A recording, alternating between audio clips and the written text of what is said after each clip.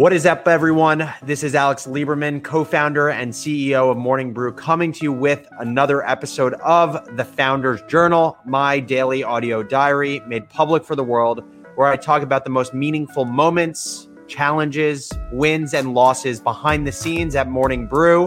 As always, I am joined by my co-pilot, Mr. Josh Kaplan. Today, we are talking about Q3. How did I do against my goals? And Q4, how am I thinking about setting my goals? Let's get this thing going. I don't want a score out of 10. I don't want a report card grade. I want to know how you feel about the past 3 months of work for you. How do I feel about the last 3 months of work? So I feel good. I feel great about the business. I feel good about myself as a worker right now. So I'm not going to give you a score out of 10 because you told me I can't. But I think as a business, it's incredible the progress we've made, and the numbers that we're going to hit and the content that we're putting out. I think professionally, I think I am doing a good job. I think I can be pushing myself a little bit harder than I'm pushing myself. Keep going. What do you mean by that specifically? So I think sometimes, given the success of the business and given how many incredible people we have around us, we're at 55 now officially. I don't want to say it's easy to get comfortable, but as much as I hate comfort, I find myself sometimes getting comfortable. And so this is, almost me doing a self-reflection and self-call out for myself to get less comfortable. So as I reflect on Q3, let me just talk about what my goals were, okay? So I had 3 goals. At Morning Brew, we call them rocks.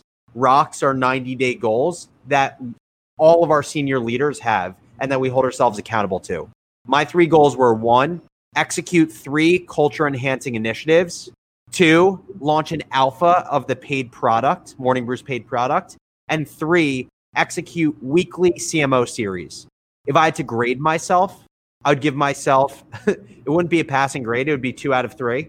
But I think the reason, to provide color on this, the reason I actually am less happy than just the fact that it's 2 out of 3 is the fact that I really should have achieved all of these goals. These were not a function of time. I think it was a function of focus and potentially spending time on things outside of these 3 rocks that I had set. So I'll give you an example for a second. Execute 3 culture enhancing initiatives. So basically the idea was Morning Brew is growing really fast. Culture is more important than ever. Making people feel empowered and engaged in the work that they do is more important than ever. This is something that I love thinking about and is something that I should spend a lot of time on. Realistically, I think I got 2 out of 3 culture enhancing initiatives done. The first was we made Morning Brew onboarding better. So we created this whole thing called Brew U, which is Morning Brew University, where we created videos for all of our new hires to go through to understand the history of the business, our values, performance, etc. The second was changing up our all hands meetings, our weekly all hands, so that I think 1, they would be more engaging, and 2, we would have, guests share learnings and teach the group, whether it was internal guests or external guests. And I think the third, so 3 culture enhancing initiatives, I think the third, it was kind of a BS third one that I did. I would say it was bringing more positivity and celebration into team communications. And that comes from me doing a one-on-one with an employee where they were basically sharing that they didn't feel comfortable celebrating small wins because they didn't know that was something we did as a company. And I ended up kind of just, setting this intention to celebrate things more. But that's not a culture enhancing initiative. That's a kind of bullshit third one. And so again, it wasn't a function of time. I could have come up with a third culture enhancing initiative to make sure people feel empowered in their work. But for whatever reason, I didn't get it done. And that's the example of where I really could have and should have pushed myself to meet that goal. Let's question the 3 that you selected 3 months ago. Were they the right goals?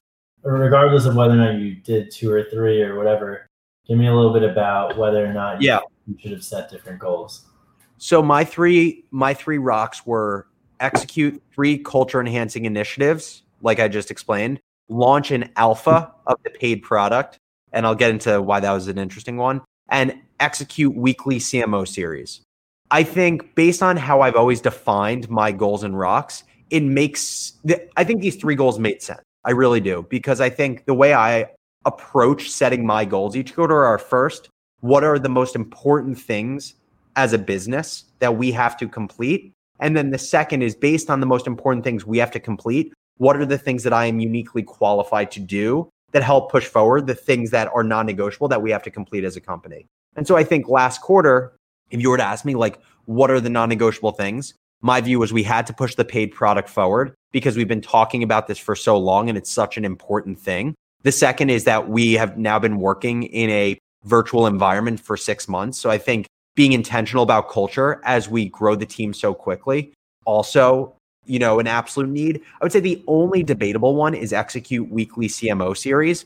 Like, would the wheels have fallen off the business if that didn't happen? No. Like, I think if I didn't do this weekly CMO series, the business would still be operating, and it probably externally would be very similar unless you watch the CMO series. But I guess the reason to me that was important is it was an investment in the future of advertising within our business.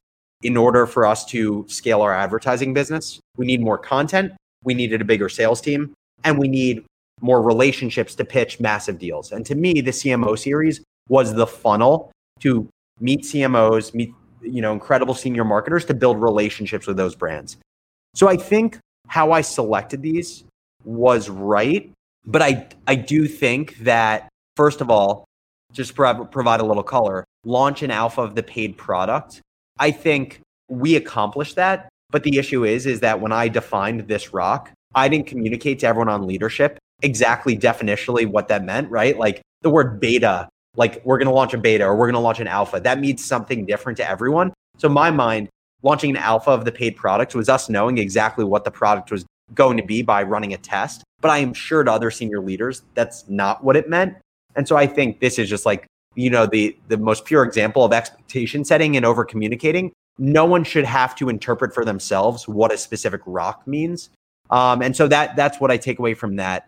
So in general, I think I set the right rocks, and I'm taking the same approach for moving forward in Q4, right? So like we are literally 5 days into Q4. By the way, I should have already had these rocks set, but of course I don't. So we're 5 days late on this. But the way I'm thinking about setting my 90-day goals for Q4 is doing the same exact process. Start by thinking about what are the most important things we need to do as a business this quarter.